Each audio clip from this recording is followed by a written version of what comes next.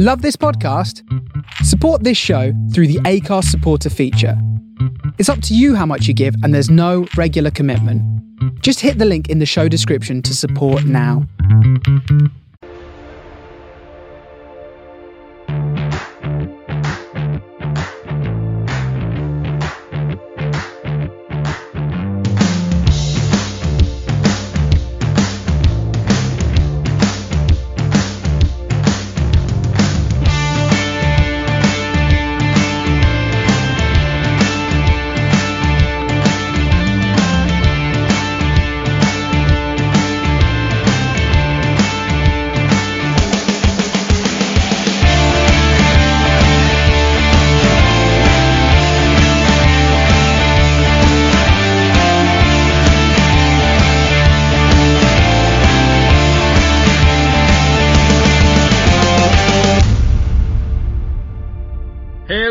Welcome back to the Man on the Post Weekend Review Show. I'm your host Ali, and joining me this evening we have Mr. Dave Black, Mr. Carl Ambridge, and the returning jet flying Simon O'Regan. How are we, chaps?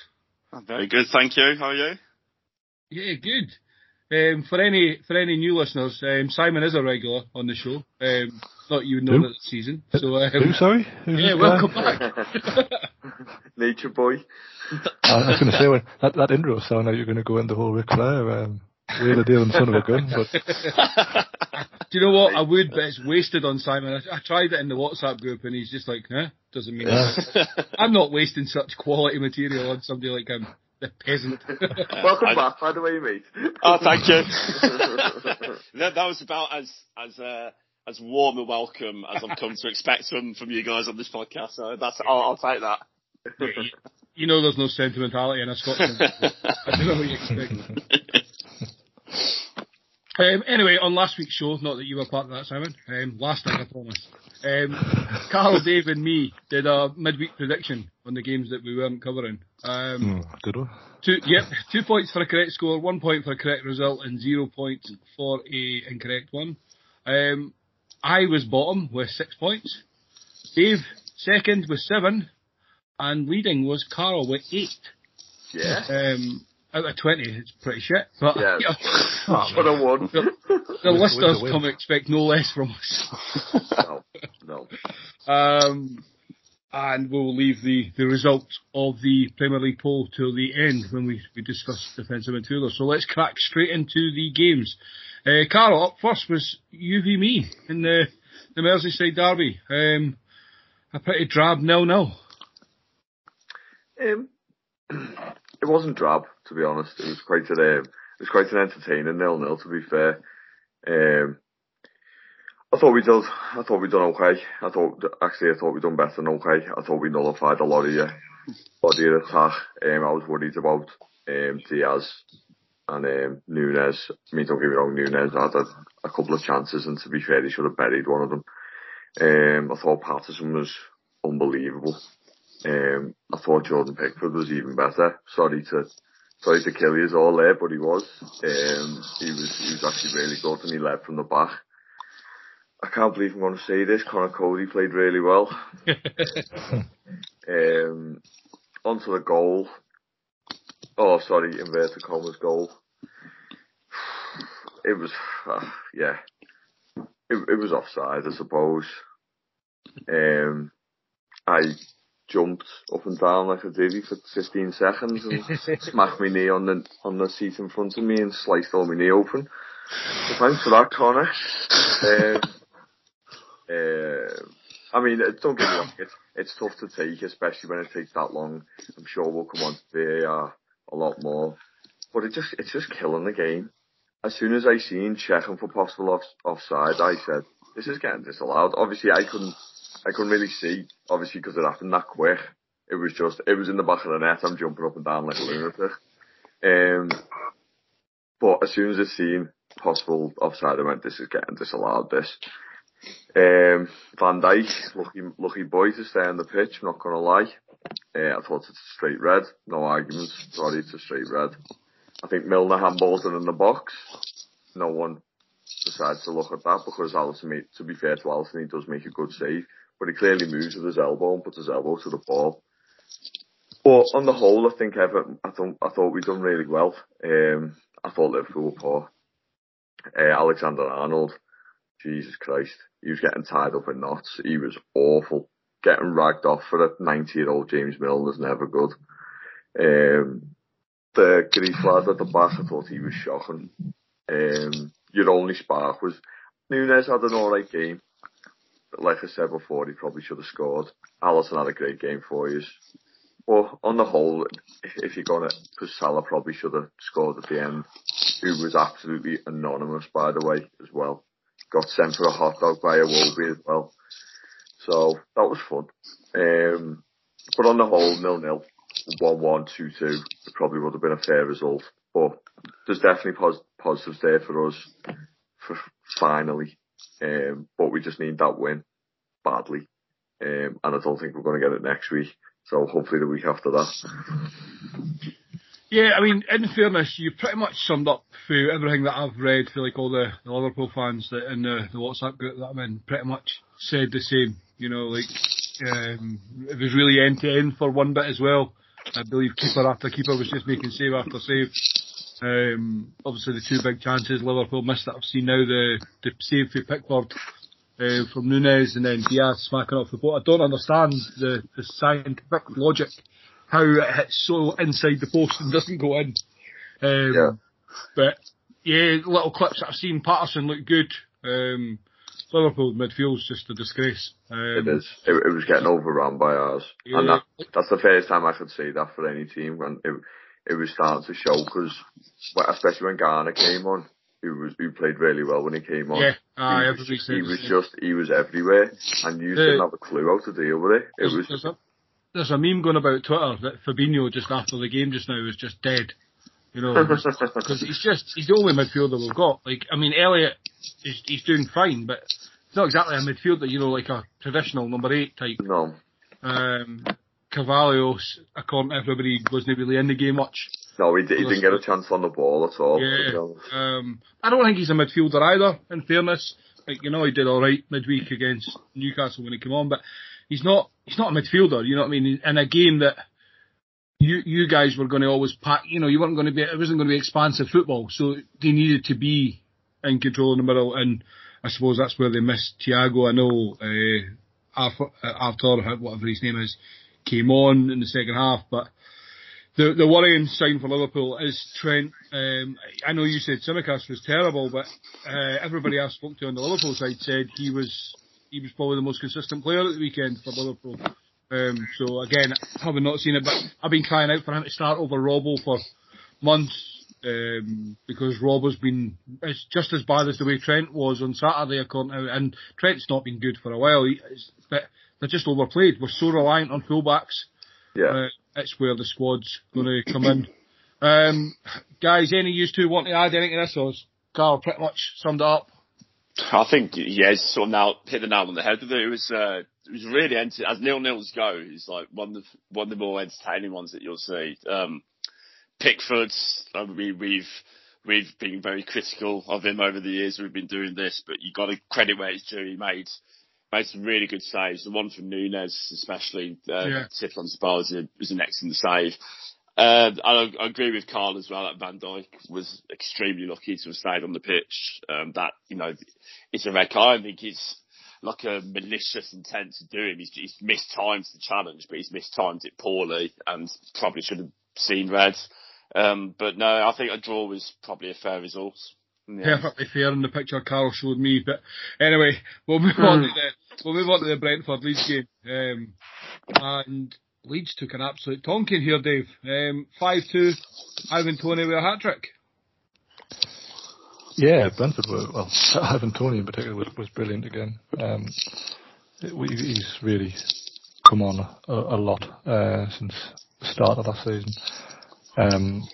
Leeds tried to go toe-to-toe with them, really, and then just couldn't. Got blown away in the end. Brentford, when they're good, they're very good. There's been a few games recently where they probably should have won and haven't, or haven't really played as well as they might. But they were really good here. Leeds obviously have a little bit of a soft centre. I think it's probably fair to say. the manager seems like a very angry man a lot of the time, and finally got his red card, which has been coming for 7 weeks now. But yeah, Leeds are kind of one of those teams where, when everything's going for them, they'll play well against Chelsea the week, but if other teams get at them, they don't have a particularly solid core to try and see them through tough periods of games. Llorente at centre half, what he was doing for one of the goals where he basically just stood on it and stood the ball till he got tackled by Wissa. That's not a good idea. So I think they'll be alright, but that's in Sinestra. Looks like it isn't there. Carly probably saw him on whatever night it was. He scored a nice goal Tuesday night, yeah. So I'm sure when he signed, someone was saying he was actually every bit as good as Anthony in the Dutch League, which I know it's the Dutch League, but he's really highly rated in that regard. Looks decent, but I'm just a bit worried about them defensively, as ever. They're probably better, well, they are better than they were under Bielsa defensively, but they're still there to be got at a lot of the time. Yeah, although they're better defensively, they've given up a lot of other stuff that they had under Bielsa. They almost need a combination of the two, if that was entirely possible. Either of you two got much to add? Obviously, the talking points are going to come massive at the next game. This seemed like a bit of fairly straightforward game. Carl, Simon, anything to add on this one? I was just going to say about that Llorente. I think he's dreadful. I watched him against us, and he was just getting turned inside and out. Dave touched on it. Then he just seemed to just watch and walk. It's really strange. But I don't know. Leeds have got some good players, but I mean, it was bleeding hilarious what happened to them on deadline day. To be honest, I'm not going to lie. When that winger signed, never on a jet, fails a medical. I mean, only that stuff happens to Everton, to be fair. But I know you touched on it there, Dave. I cannot bear their manager. He is such a dickhead. I mean, yeah. I mean, I agree. He's a knob. But do we think he had a point on that incident though? Like that probably should have been if the Brentford penalty was a penalty, then Leeds probably should have had a penalty for that. Yeah, I go with that. Sounds like too much logic that you're giving the Premier League.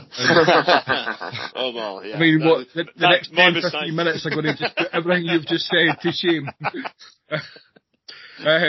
On that note, let's go to this. I'm going to say this is the worst decision of the weekend, but I mean, Dave might say differently. But let's go to this one. Chelsea 2, West Ham 1. West Ham take the lead with Michael Antonio. Chilwell equalises. Havertz in the 8th minute. And then West Ham disgracefully have a goal disallowed 2 minutes later. I mean, West Ham will be delighted Antonio's back in the goals. Do we even talk about the game, or do we just go straight to this VR decision? I mean, the thing I've got to say about the game is, like, two of the worst goals ever scored for the first two goals. Antonio from half a yard nearly missed, managed to find the side net. And then Chilwell from an impossible angle. And Fabianski actually gets out of the way for some reason. It was an alright finish. I think. He just kind of poked it toward it, which, I mean, obviously he couldn't do much more, but I don't know how it went in. I was really not sure. But then the goal that gets disallowed. Yes. I mean, like, I can understand if VAR doesn't exist. I can understand the referee disallowing this goal. But the referee didn't disallow the goal. Correct. No. Yeah. I'm saying if VAR doesn't exist, I can accept this goal being disallowed in first place. But the fact that he doesn't disallow it, then watches the tape and disallows it. That referee either needs retrained or sacked, or the VAR needs sacked for corruption. Because you cannot watch that and tell me there's any type of foul there. I just don't get it. Jared Bowen actually jumps away. He actually actively jumps over him. Yeah. He doesn't even go in with his feet. He jumps over him. It's just, it's mind blowing. it's just like, you can't, any sort of contact isn't a foul. Like, how on earth we got in this situation, I just don't know. Like, what was he meant to do? You can't, you can't tiptoe over him. Like, it's just not going to happen, is it? It's one of the biggest frustrations I think every fan has with stuff like that is complete inconsistency with stuff as well. I mean, like, that's not a foul, like, pure and simple. It's not. Like, just, so from our game in midweek against Arsenal, the goal we scored straight from the corner, they were looking to see if there was a foul on the goalkeeper. And I don't think that was a foul, like, for our goal on the keeper either. But you could understand more had they, say, disallowed that one for, you know, him possibly holding on to the keeper than this one. So you think, well, how, like, just a complete lack of consistency and common sense. That is what really infuriates me. Yeah. You keep talking about this higher bar supposedly being in place this season, which seems to be like any foul in the middle of the pitch isn't a foul. You can find a reason to chalk off a goal. Oh my God, they'll find it. Like, it is consistency. I mean, that's obviously the biggest problem here, but just an absolute farce. I've seen people obviously tweeting about it, so like you go and find a link just to see, and I mean, you guys know I'll try and defend referees to the hill, or at least try and give like a reasonable perspective towards it. There's literally zero defence. Like, this is, like, you could understand like the West Ham point of view saying that, like, this is sheer corruption. Yeah. Like, that's, and I've seen, I mean, obviously there's more for this weekend, but the Premier League have asked for the PGMOL to do a like full investigation. What difference does it make? It doesn't affect, like, West Ham get, I'm not saying West Ham are going to get relegated, but if they get relegated by a point this season, this investigation doesn't help. The statements like that are just completely pointless, because ever since they brought VAR in, every other week, you know, like us on the podcast or, you know, any other football podcast, pundits on the TV, every single week you've got people saying, you know, this is such and such a decision is a disgrace, you know, there needs to be a change, there needs to be an explanation. Nothing ever gets done about it. No, and it never will, unfortunately, until the old guard at the FA are changed. Nothing will come of it. As you say, there's not really much to discuss. Well, the biggest crime is that it gave Chelsea 3 points, and no one wants that. 100%. I mean, we're talking about corruption, but we'd all welcome. Like, if that was Chelsea's goal getting disallowed, we'd all be laughing, wouldn't we? Yeah, but as I say, like, the biggest thing about this is that the referee has not, and I put most of the blame on the referee here. I don't care what anybody says. Like, he has not disallowed that in real time when he actually could have made a case for it being disallowed. It's the fact that he's disallowed it after watching instant replays in slow motion from multiple angles, and then said, "You're right, let's disallow that." That makes it 10 times worse, because he's actually watched that. Yeah. How long was he there for? A minute, 2 minutes? And he's watched that 10 times? That's borderline cheating. It's embarrassing. They're not even trying to hide it now, are they? 100%. Right, we'll move off that VR decision, Dave. Newcastle 0, Crystal Palace 0. Nick Pope done excellent in my draft league, but it's points. So I mean, I think he had a really good game in this. But I think he made some like 9 saves, but like probably 7 of them were just like routine sort of straight on jobbies. But how we didn't win this, I don't know. Like, even taking us out the disallowed goal, we must hit every part of that goal. Guaita had probably the best game he's ever had. Like, he's one of the rookie keepers in the league, but he was on form for some reason on Saturday.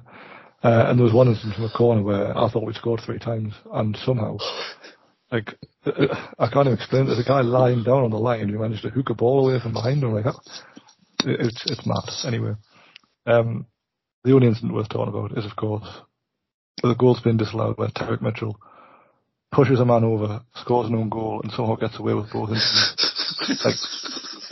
Like,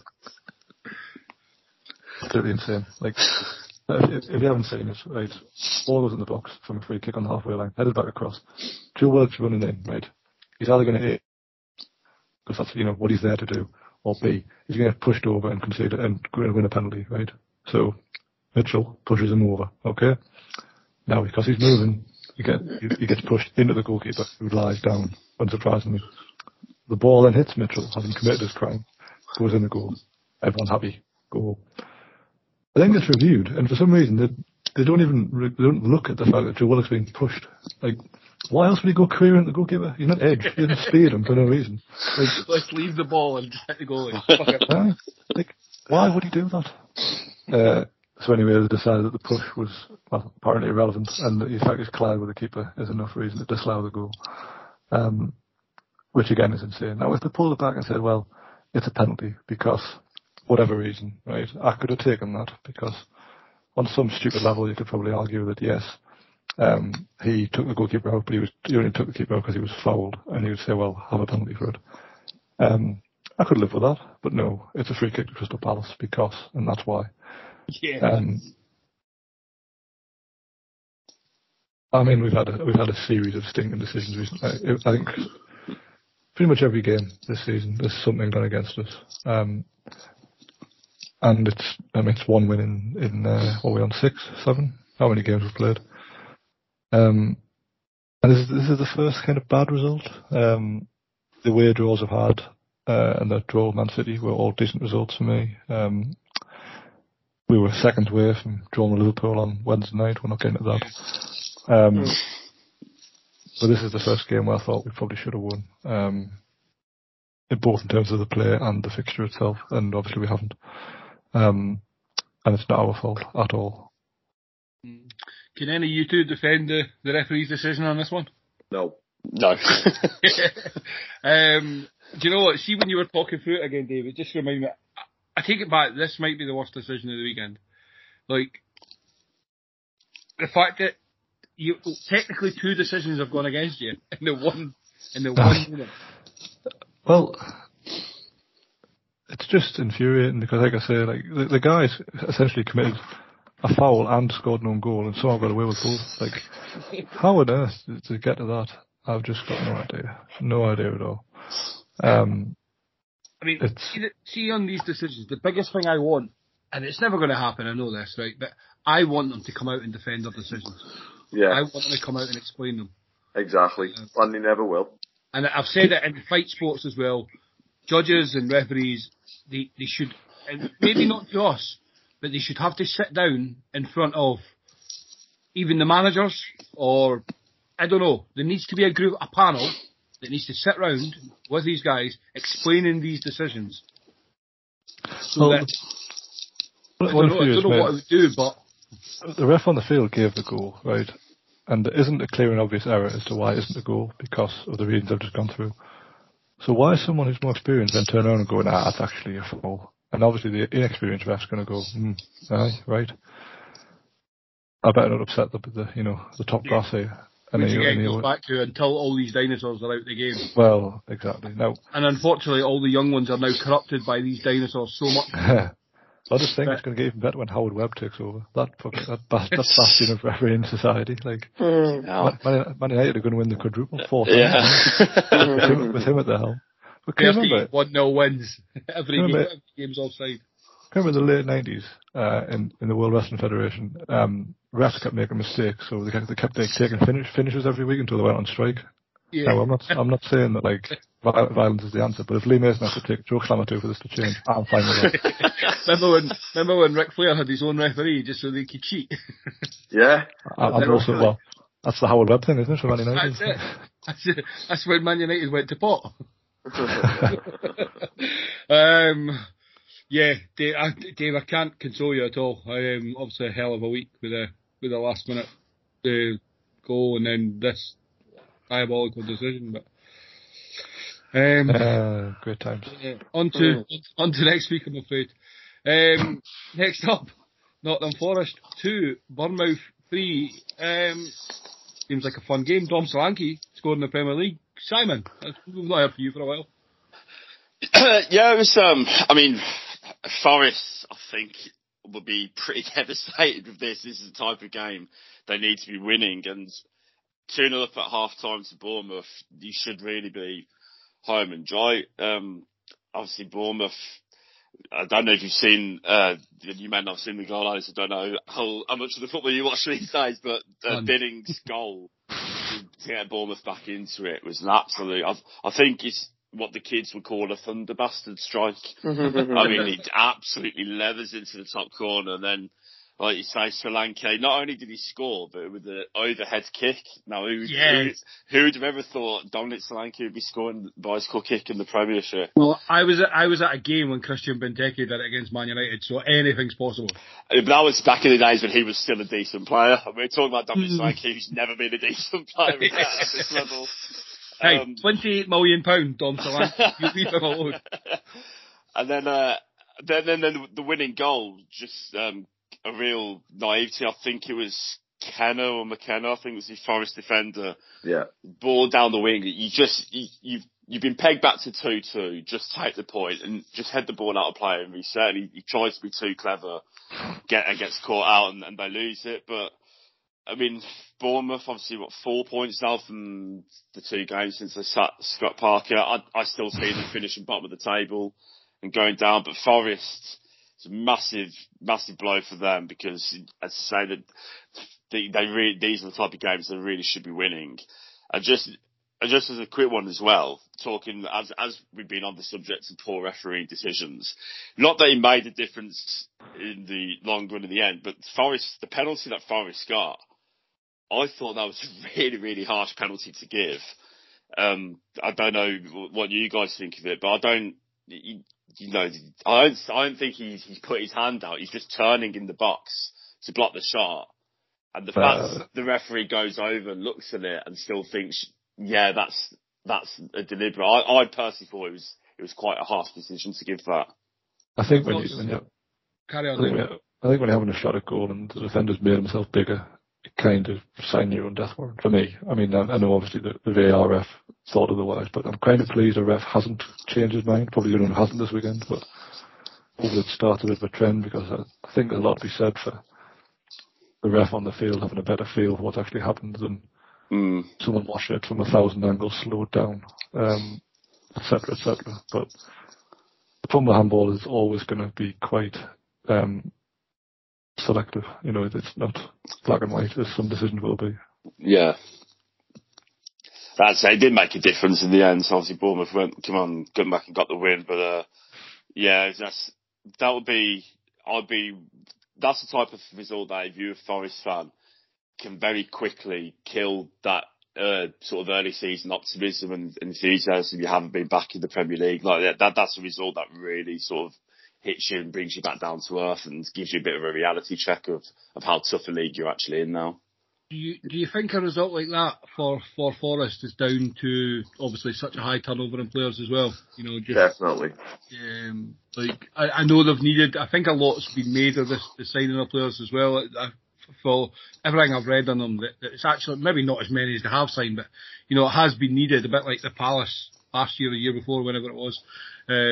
But as you say, 2-0 up, naive mistakes. I wonder, as you say, Carol, you agreed there, it is a bit of just that naivety and coming together still. And would you wonder if they would have made it in 6 months' time, say? I don't know. As much as everyone is enjoying the fact that they've bought 21 players, which is absolutely fucking ridiculous when you think about it. I don't want to sound like a bit of a knob, but I genuinely want them to go down now. I want them to go down, so go, but... yeah, that doesn't make you sound like a knob at all. You know me. I know what you mean. The players have bought look far too good to go down. I know it's a stupid saying, but they've bought pretty well. It's just they bought so many of them. Yeah, and that's one thing. But at the end of, I don't know. Maybe I'm just better. Maybe you're jealous because they got 21 and you can't get more than 3. Hey, we've signed 8. Oh yeah. Yeah, fair enough. Right. Anyway, we'll move on to a London derby of sorts. I'm not even going to try and guess which kind it was. The White London Derby, that's what we call it. Tottenham Hotspur 2, Fulham 1. I don't want to say this, Carl, but Mitrovic is making you look like a complete and utter dickhead. Because Is that 5 for the season for Mitrovic? 6, isn't it? 6. You said Well, to be fair, I did last week actually say it was tongue in cheek. Oh, what a goal! I keep on saying this every week. I really do like Mitrovic. I think he's a great player. I mean, sorry, great's a bit far-fetched, but he is good. He's a lot more equipped. That's probably the best way. Like he's an absolute lunatic. We all know that. But we've touched on this a few times. He just looks so much better this time than he did a couple of seasons ago. He's playing with so much confidence, and I'm not being funny. That goal, knock inside goal. I mean, that's a lovely strike, isn't it? Yeah, it's just the way he's just used his foot to bend it. I mean, Tottenham come away to win. It's just Conte, isn't it? But I'm very, very impressed with Fulham at the minute, to be fair. I'll still go with the fact that their starting 11 is absolutely dreadful. And the bubble's gonna burst soon. But at the moment, yeah, they're doing what I know they got beat, but how many points have they got? 8? I didn't think they'd have that many points. I don't think anyone did, to be fair. But good, fair play to them. Fair play to my man Marco. I didn't see it coming from them. I think the key point you said at all of it though is even when Mitrovic scored, with 8 minutes to go plus stoppage time, you probably, and Spurs fans are probably feeling the same, you probably are fairly confident that Spurs aren't going to drop points now, and it's the Conte factor, isn't it, Dave? Yeah, he's made them a lot more of a professional proper outfit. They're not as much of a mess as they used to be, unfortunately. But Fulham was kind of hung on in this until the last 10 minutes. Then Mitrovic had a really good go at winning this game by himself, but Tottenham just had enough in the end. But as Carl said, Fulham he's made that team better than some of its parts. Individually, they don't look great, but as a team, they seem to play for each other, and there's a lot going for them. I mean, they beat Brighton in midweek, and Brighton are very good. It's unusual to see a promoted team come about like this. It's nice for them, but I don't know if they can sustain it all season or not. Yeah, time will tell. I don't know. I think we've all got them to go down in the predictions. I'd be very surprised if they stay up. Let's go to our friend Ralph next. They beat Chelsea midweek. It was Chelsea they beat, wasn't it? Yeah. And then lose to Wolves on the Saturday afternoon, Carl. A 1-0 Wolves win. Cadence for the goal. Che Adams with a goal disallowed. It's probably Southampton to a T this week, and again we still wonder how Wolves win games. Yeah, 2 dull teams. These 2 very dull teams. That fella that Wolves have signed, that Guedes, whatever his name is, they clearly don't fancy him because they took him off 2 weeks in a row after half time. But that fella that went on, the striker that they bought, has just done his ACL apparently. And they've signed Diego Costa. And that's not even joking either. He's going for a trial, isn't he, to prove his fitness? Yeah, he's signing, isn't he? Let's face it. Well, I say like this striker they've signed who, he said his knee was a bit uncomfortable at half time, and turns out it's an ACL. Like, it's a bit like, oh, my leg hurts, that's broken. Right. Bit of an understatement, wasn't it? Yeah. I thought you would have run that one off. Yeah, seeing Diego Costa in this Wolves team's going to be bleeding hilarious, to be honest. He's not Portuguese, what's going on? I know. This must be his agent. Same argument again for Wolves. It's literally the same player over and over and over again. And Diego Costa's going to be like, who's just passed me that ball? Was it Neto? Was it Potence? I don't know which one it was. But, 2 dull teams, 2 teams that I don't really like. And you know my feelings on Ralph. I'm glad he got beat. He's a baby. I don't think enough has been made of how bad Che Adams misses an open. That was so funny. That was so funny. I mean, he's literally half a yard out, and he manages to mess up his header so badly it goes in off his hand. Like, there's not enough. Is that what the disallowed goal was it? Yeah, I literally Ali go, mate. If there's one thing you're going to watch from that game, and to be honest, why would you want to watch anything from that game? But go and watch Che Adams' disallowed goal. I'm trying to find it just now on the clip. I've seen it. It's funny. Oh, right. This is great podcast listening. Oh my. That's a bit of a new feature, which is Ali reacts. Ali reacts to bad incidents. That is worse than the VAR decisions in both the games earlier. How did he do that? It's just the way he jumps. It's hilarious. It's just like the ball just lands on him, doesn't it? It's mad. He's got the cheek to celebrate like he scored a goal. like VAR does. I know, bear in mind what we've just spoke about, but VAR does exist, boy. Christ. Anyway, I think that's enough on that game. Right, Si. I mean, you've been away for 7 weeks, and your team will be fairly shit, and we've had great joy. Again, Tyrone Mings, Gerrard, not playing Buendia, and when you do, you change your system just to screw them over.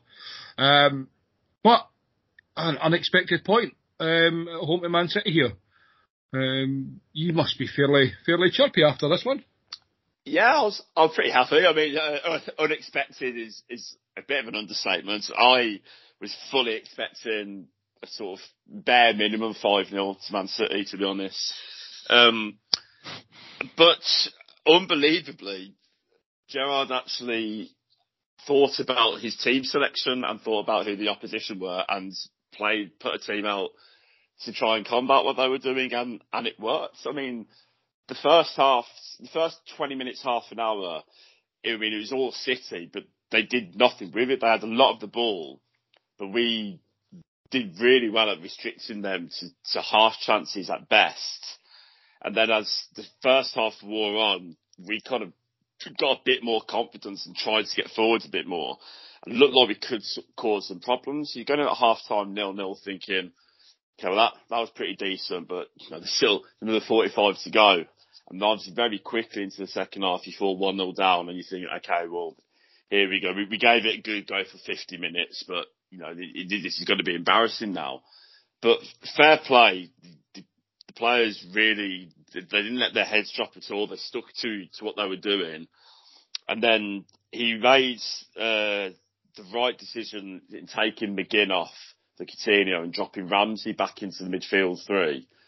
And for me personally, if we're having a midfield three, it should be Camara, Ramsey and Douglas Luiz has got to be the three. That's the best combination we've got. We got into the game, we grew in a bit of confidence. We had a really good chance with Ramsey where his first touch let him down, and you kind of thought that was it, because you don't get many chances against City. When you do, you've got to take them. And so I was obviously disappointed, but we kept going at it. Got ourselves the equaliser. And as I said, City, they had obviously quite a few shots on target, but I don't remember Martinez making any absolute worldy saves. He made decent saves, but saves that I would expect him to make. The closest time I think they really came was the De Bruyne free kick that hit the top of the bar. I mean, that's obviously a couple of inches lower. Martinez isn't getting anywhere near it. But I thought we deserved the draw. Obviously, City will look at the possession that they had and the amount of shots they had compared to us. We only had the one shot on target, and you could make an argument that they didn't do an awful lot wrong and probably should have won it. But I just thought from a defensive point of view, we were so disciplined. Well, Ashley Young, when he came on for Cash, I think midway about after half an hour, Cash went off injured. And I think Young had only played 1 minute of football this season, so I'm not going to lie, I was a little bit worried. But I thought he was excellent and had Foden in his back pocket pretty much for the whole game that he was on. And I know you guys all love to slag Tyrone Mings, and sometimes justified, so I'll admit that. But I thought in the main, he actually handled Haaland pretty well. Haaland's a world-class player and he's going to come on top in certain duels during the 90 minutes.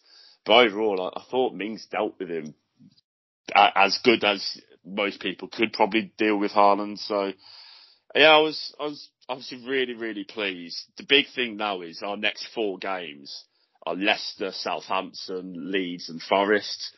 So this means it will mean nothing if we go and lose at Leicester next weekend. We've got to back this up now use it as a good solid starting base to be hard to beat and be better defensively, and then let the more attacking players, once you got that base, go and do their thing. But we really, really have to follow this up now. Otherwise, it's a wasted good performance.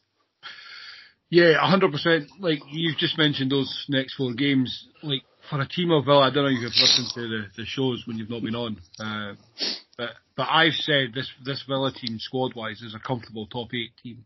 100%. With a proper manager, I think this is a top 8 team.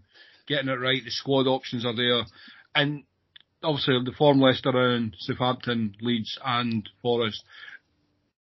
Like, I know it's always hard to say 12 points should be expected, but you can be expecting no less than 10 points out of these 12 if you're going to have a good season. Like, if you want to be finishing in that top half of the table, absolutely. I think so, and I think serious questions have to be asked.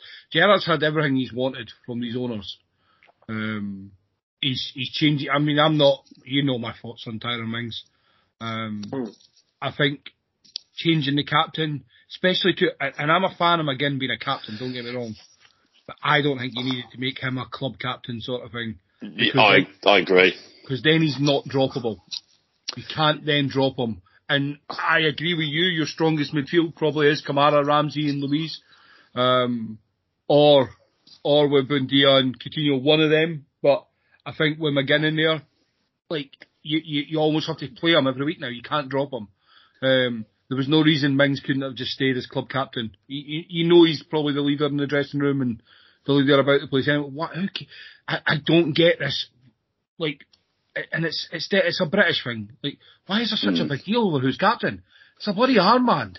Yeah, but I think with that, my feelings on that was I don't have a problem with a manager wanting to come in and pick his own captain. That's absolutely fine. But it was the way it was done, and then obviously, so then when he dropped Mings then for the opening game against Bournemouth, and after the game when we lost and he's asked about dropping Mings and he sort of had a go at him, and you're thinking, you've read the room wrong here, Gerrard. I think you'll find he's more popular amongst the fans than you are. So it was the way it was handled, and I think that's where he sort of put himself on the back foot. And the thing with Mings as well, obviously, you know, we all know how we all feel about him on this podcast, but the facts are that statistically we are a better team when he plays than when he doesn't.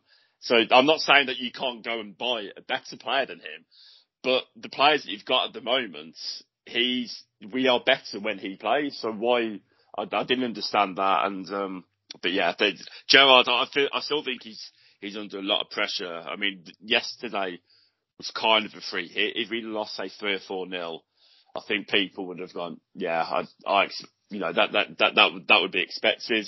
These next 2 games against Leicester and Southampton before the international break, if we were to lose both of them, I would be gobsmacked if he wasn't sacked then during that international break.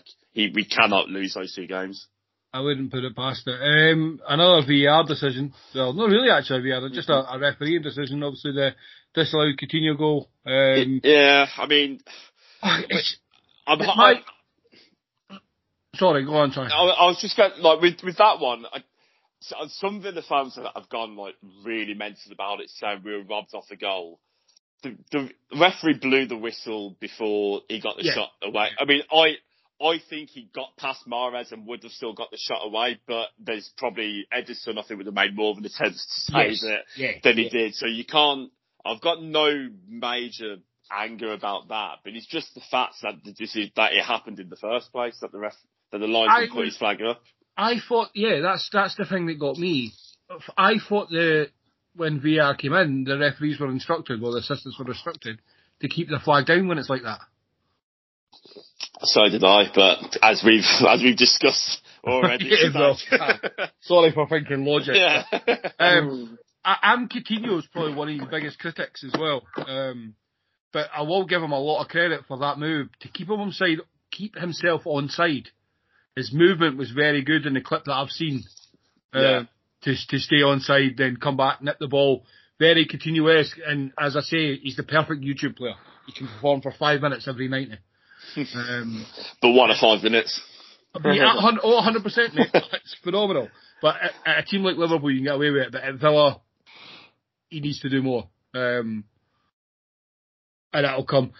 One quick question. Bailey over Ings in a game like this. Obviously, it's worked out, so hindsight, I can shut my face.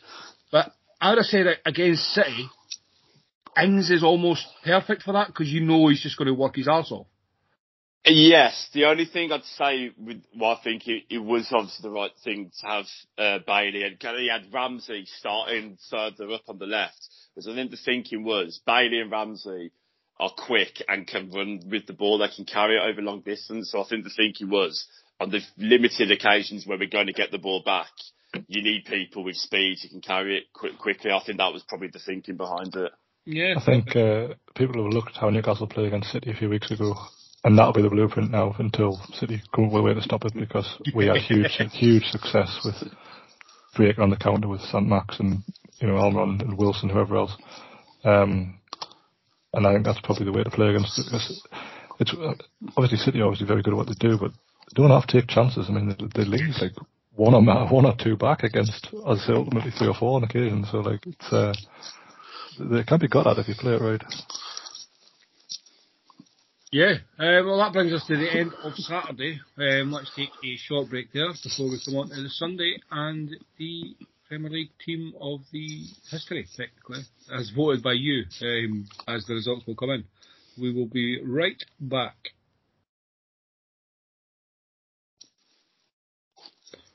And we are back. Let's go through the 2 Sunday games. A game I was absolutely delighted. Just a double delight this first game with the result. Not only did that absolute dickhead get humped and they're sitting bottom of the league, but a wee Brighton 1-5-2. Carol, this was a nice one to see. You joined me in the anti-Broad strain. Yeah, it's always good to see Leicester get tonked, isn't it? I mean, Saka's goal was actually really well taken, if you've seen it. Great ball by Tielemans, and Saka just puts it in and does that stupid celebration he does. But Brighton completely took over. That disallowed goal, if any of you have seen it, that hit, Jesus Christ. Travesty that's been disallowed. We all said it.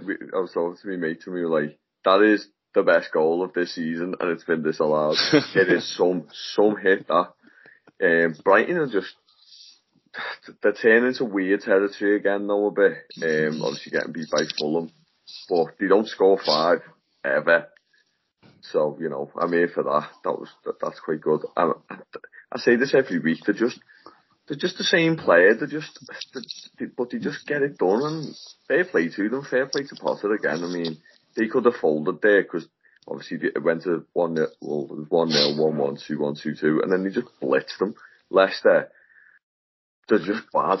Do you know what they remind me of? Us last season under Rafa. Absolutely shocking. They just don't care. They literally, because they've scored them 2 goals, they thought, we've given it a go now. That Danny Ward is getting literally worse every week. He's an atrocious goalkeeper. He's on borrowed time, isn't he? Surely. But he's not even half the problem though. It's the manager, and he's surely done now. Surely. He keeps having an argument with the board now, doesn't he? Like in these post-match interviews where he's like, well, I'm doing everything I can, but it's a shame we went back in the summer. It's like, he spent an absolute fortune, really, over time on the entire squad, and you've got Ndidi playing at centre half. Like, whose fault's that? Vestergaard signing looks great every week. That I swear to God, the weirdest signing in history. Honestly, like, how does it? I mean, I know he's not the best player in the world, obviously, but how he's not getting a single minute at the minute when that defence is falling apart? And then who else is on the bench? Oh yeah, Castagna, that's Belgian international. Why bother when you've got Luke Thomas? What? I mean, that's just bad. I'm sure there's been a fallout there or something. Like, it's just mad. I think so. It's like we're all saying. I can't see them sticking with them at all, because I mean, we all know how nice they are, the Leicester, but they've got to look at this and go, listen, we're bottom here, and we're fading fast. Something needs to give here. They've let in 16 goals in 6 games. Yeah. Wow. It's not good. I think if it's true what I said last week about the owners looking to sell off as well, that you need to be in a good position to sell and get some money back. And bottom of the league and drifting away. As Simon says, obviously they've got Villa next, so if Villa can take 3 points there. Be handy. Yeah, even I'd be delighted. I mean, I like just touching on Leicester and everything. I can see them going down this season. Just everything seems to be like just going wrong there, and it's a really weird atmosphere around the club. And it's one of those, sometimes you just get a feeling that everyone can just see it coming. This season just got relegation all over it, and that's what it looks at Leicester. When you say there, Carl, that they remind you of yourselves last season, they remind us of how we were the year we went down under Remy Gard. It's just really, really bad. Yeah, I agree with that. And tell you what, man, the penalty that Leicester gave away today, where Ndidi decides to push, pull, and then finally kick him onto the floor. Like, fantastic. That's what you want to see. It's just like, I'll reiterate what Si's saying there. Everything's just going wrong. Like, I seen you went 1-0 up when I switched it on. I was like, they might win here. Oh, maybe not. I mean, I'm gobsmacked that Tielemans is still at that club. I'm really surprised no one came in for him in the window. I think he's got an attitude problem. I think there's something going on there with him because he's a great player. He's got an attitude problem playing for Brendan Rodgers as well. Yeah, but he's got. No, but you know what I mean. Tielemans for that.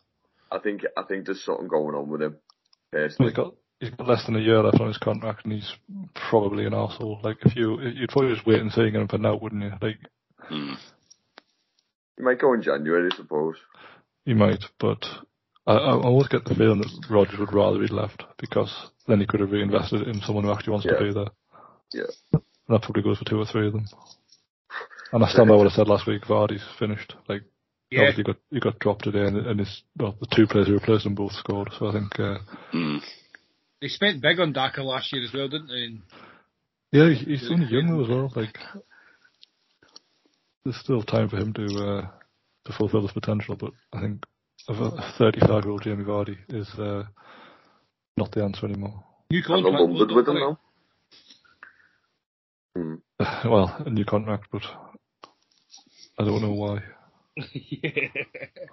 Well, we gave James Milner one, so I completely understand the logic.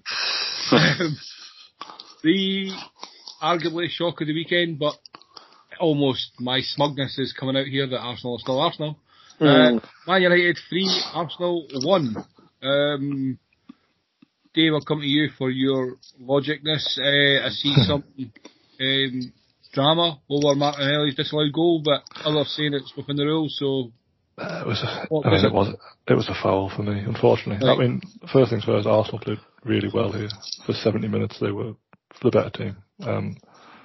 They equalised, and then I think the inexperience of Arteta kind of took over, because Man United nicked a goal against them and played to go 2-1 up, and Arteta just decided to go all out attack for some god-awful reason. And obviously, that played into Man United's hands, and they got a third, and probably could add more on the break, quite honest. But for the disallowed goal, for me, firstly, he doesn't play the ball, and secondly, he's got 2 hands on him. It's a push. Like, it's not like a strength thing. He literally pushes him out the way. So, as a man who has Martinelli's FPL team, I wanted to count. But the more I looked at it, I thought, this is going to get choked off. Like, yeah, there was a foul like that. It's a shame, but it was a foul, I think. Yeah. But what a turnaround from Man U. Like, it was only 3 or 4 weeks ago we had them written off. I mean, who would have thought all I had to do was drop Harry Maguire and Luke Shaw? Yeah, who'd have thought? Things have turned around. Obviously, Anthony made his debut, scored a goal, was utterly anonymous for me for the rest of the time he was on.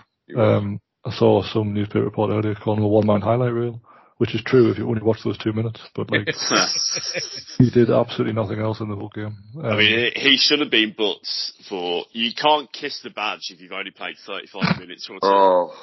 Yeah, it's a criminal offence. McTominay, foul of the season for the takedown of Gabriel Jesus. where he just decided he was going no further, and literally waist locked him and then just threw him over, and then looked incredulous to be booked for it.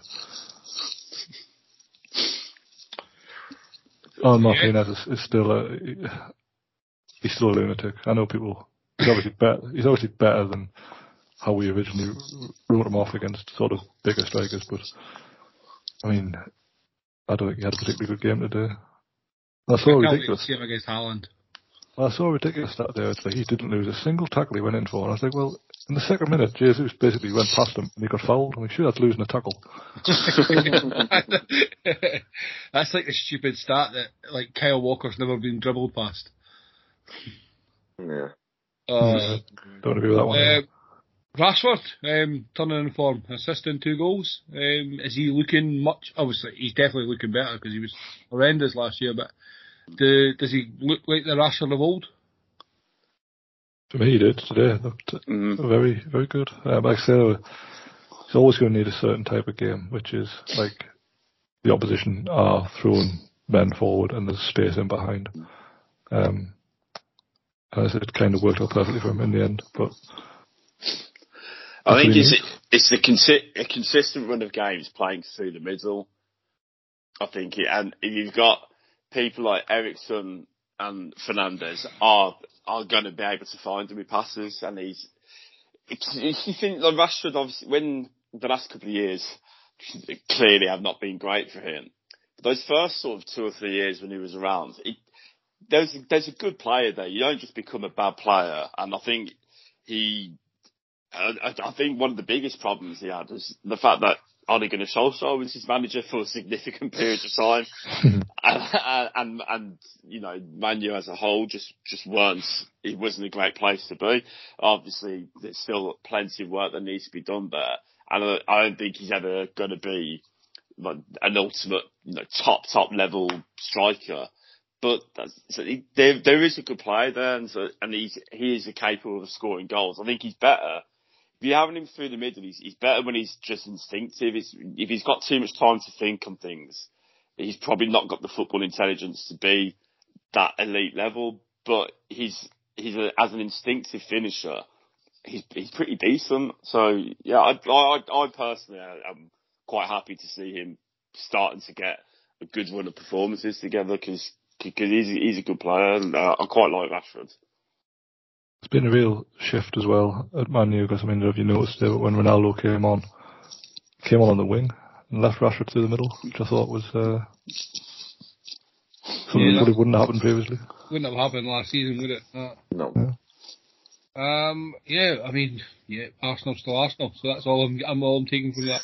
Who is next for Man United? They have Palace away next Sunday, which will be actually a game I'm really looking forward to. Yeah. And Arsenal are they're at home to Everton. Obviously Europe starts this week, so this will be the interesting time for the so-called bigger clubs, the European clubs. You know, having these games to see squad rotation and that come into play again. See how these managers handle the squad. Pep made an interesting point. I don't know if any of you heard it, and he almost alluded to that Haaland will be playing in the Champions League really. And Alvarez, is that his name? It is, yeah. I'll play more of the league games unless it's obviously a Clearly not. imagine. Yeah. I don't believe a word he says. Everything he says is just like, well, Alvarez will play the league games. It doesn't mean Haaland won't play. Just play them both. Like he's a madman. But Haaland definitely playing centre half in the second leg when they're 3-0 up. Haaland and Alvarez at centre half and Kyle Walker up front. Wouldn't put it past them. Well, that takes us to the end of the games, Champions League midweek. So there's nothing to preview. Although I am going to a football game this week. I'm going to the Celtic Real Madrid game. Nice. Get to see Real Madrid play. You got the Real Madrid end, are you? No doubt. No, in the Celtic end. Get a wee sing song. Just Carl's other team got a fairly tonking on Saturday. I wasn't going to talk about that. I was glad he got 1 point because he might have been depressed for this week if stats still in there. Right, so Premier League team history. I don't even know what we're calling this, but It's a mess, Ali. It's a mess. Let's call it what it is. It's definitely a mess. Man in the Post, fans supported Premier League team of all time. Dave Black and Ross supported, you mean? Jesus. Yeah, pretty much. So Shambolic. far, we have Peter Schmeichel in goal, Ashley Cole at left back, Gary Neville at right back. And now this is where it goes wrong. And joining them this week is John Terry, who I'm totally fine with, maybe one of the best centre-halves. And then at right centre-back, we have Jonathan Woodgate. I mean, seriously. Seriously. Well, the problem is, right, and sorry if you'd been here, you could have helped us, but you weren't, right? So we had to give like multiple options who we dominate, right? And I'm not ashamed. Woodgate would be in my top 8 centre-halves of the Premier League era. And if for him to win, that's not going to happen. I mean, I don't even know. He's flabbergasted. So let's go over the voting system here, right? So in the first vote, it was Sol Campbell, Rio Ferdinand, John Terry, and Vincent Kompany. I'm like, yeah, I can accept all 4 of them being in there. So Sol Campbell only got 8% of the votes, which I thought was quite low. I thought he deserved a better turnout. Kompany was 16%, and then Rio with 37%, and John Terry with 39%. So it was actually very close between the two. And then in the other 4, we had Tony Adams, Virgil van Dijk, Jonathan Woodgate, and Phil Jagielka. Jagielka somehow got 5% of the vote. That was just me. It's with multiple, Carl said it, multiple Twitter accounts for that, I think. Yeah. Van Dijk with 17% of the votes. Tony Adams with 35%, and Jonathan Woodgate with the clearest lead of them all with 43%. Down to Ross literally getting Leeds Twitter involved. So that's the back 4 made up. On to. Is there any way we could count it on number of votes per person rather than who won each of the individual polls? It's like even I'm ashamed of this. Oh, you made up. Do you know what? Jonathan Woodgate, let's be fair, was class. It's just a weird. I mean, Tony Adams won multiple Premier League titles. Yeah, true. Yeah, but did he play for Real Madrid? Exactly. I mean, did Jonathan Woodgate really play for them? He did. It happened. It is in black and white. Anyway, moving on. It was all red, wasn't it? To the defensive midfield position, which we discussed earlier on the what. This has to be the clearest. If this doesn't win by a landslide, I'm not even doing it anymore. I'm just going to quit the podcast. I'm going first because I'm getting it in. Roy Keane is my selection. I go last most weeks because it doesn't really matter. But Roy Keane, hands down, the greatest defensive, possibly the greatest midfielder the Premier League's ever had. So we will leave that there. Do you know what, Simon? You're going last because you can be bored turning up recently. Carl, I'll come to you for your pick for defensive midfield. Oh, God. I'm going to have, sorry Dave, sorry, I'm going to have to go with Claude. Sorry. Oh. Claude Makelele. I'd rather have Claude for The Apprentice, Christ. I mean... Shut up. Jonathan Woodgate, you'll never get past that. You never get past him either. Anyway, Mr. Black, for yourself. Patrick Vieira. Oh, you git. I was going to say Keane, so... Yeah. Right, Si. Well, I mean, if Phil Jagielka was allowed last week, I'm surprised that we didn't get the nomination of Lee Carlsley from Carl, to be honest. That was a big surprise. God, right, let me just think. I thought you'd go for Cattermole, no? Keane and Vieira and Makelele were the 3 that I thought of. What about the greatest band of our generation? What? The greatest band of our generation should be nominated by you. Oh, God. Oh, you put me on the spot here. Remy Gard is what I mean. Well, we'll probably put you on the spot, Simon. I mean, I literally messaged you this about 5 hours ago saying get your defensive midfield. Oh, no, yeah, but I thought of 3 and you said all 3 of them. Was Tim Sherwood the DM? Hey, won the Premier League. Hey, no doubt. I will go with... I'll go with Emmanuel Petit. Petit? Yeah, that's a good one. Petit's been in the bill as well, which obviously gives an extra point. That was so surreal, that. It was. Yeah, It lovely, really, yeah. really was. Right, so we will get that poll up. Let's say it's going to be tomorrow, but the admin of the Man in the Postie, but are a bit hit and miss. We're working them pretty hard at the minute, let's be honest. Yeah, this is the most I've had to do. Right, chaps, that's the end of the week. Anything else worth bringing up? No, I was just looking down the BBC Sport that Wolves offering Diego Costa a trial, and I can't believe that he's apparently only 33. Good looking kid, isn't he? It's the toughest paper round of all time. In the Himalayas, I think. I believe we have to finish this pod with a rendition of American Pie. Is that correct, Ellie? Oh, no. Oh, He's a bad bell, that indeed. might have been the worst thing I've ever seen. I don't know if it was him singing or Drew McIntyre singing Oasis. Or any non-wrestling fans. Live wrestling the weekend where Drew McIntyre and Tyson Fury decided to have a karaoke contest at the end. So random. Yeah, very, very weird. The fans seem to like it. I'm not sure they did, Ellie. They were singing along, so that's enough. No, I mean, there whole 70,000. There was less than that singing. And I mean, probably less than 10% of that was singing. Oh, so bad. I actually like Tyson Fury singing at the end of the boxing because I don't know, it just seemed a lot more. Oh, that was just terrible. But who's going to tell him to stop? That's it. I hope here. Last in, first do it out. on Twitter. So on that note then, Dave, take it away. What have you got for us? Right, so the website is cm979.co.uk. It is, we're going back to 7 days a week, so we'll do a vlog every day of the week for you on Champman 978.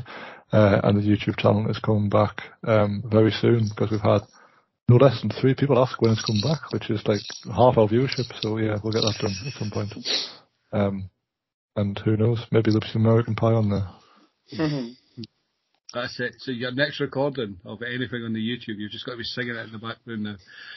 Carol, for yourself, what were we working on just now? Yes, cheers, Ali. Still at Dixon on Twitter, going through A to Z of Everton. Hopefully more positivity coming soon, so have a look at that. And Si, nice to have you back. I mean, I'm sure it will be for a few more weeks, but it's grace us with your presence. We feel privileged. Let everybody know where they can find you, because they'll have forgotten by now. So we might have to refollow you, to be fair. Yes, on Twitter at SireRegan, and for Villa fans, the Holtcast podcast and the website 7500theholt.com. It was nice to be back. No, it's good to have you back. It's been fun having the 4 on proper round. Hopefully this happens for many more weeks, although anybody listening, I can't promise that with Simon. We are Man in the Post. You can find us at Man in the Post on all your social media platforms. Chris and the gang will be out Friday evening, Saturday mornings. We will be with you every Monday. Please make sure to subscribe, like, share, tweet us, ask us questions. We will be happy to oblige mostly. But thank you again for listening. Thank you, gentlemen, as always, for joining me. Thank you very much. Thank you. Cheers, Ali. And always remember, keep your Man in the Post.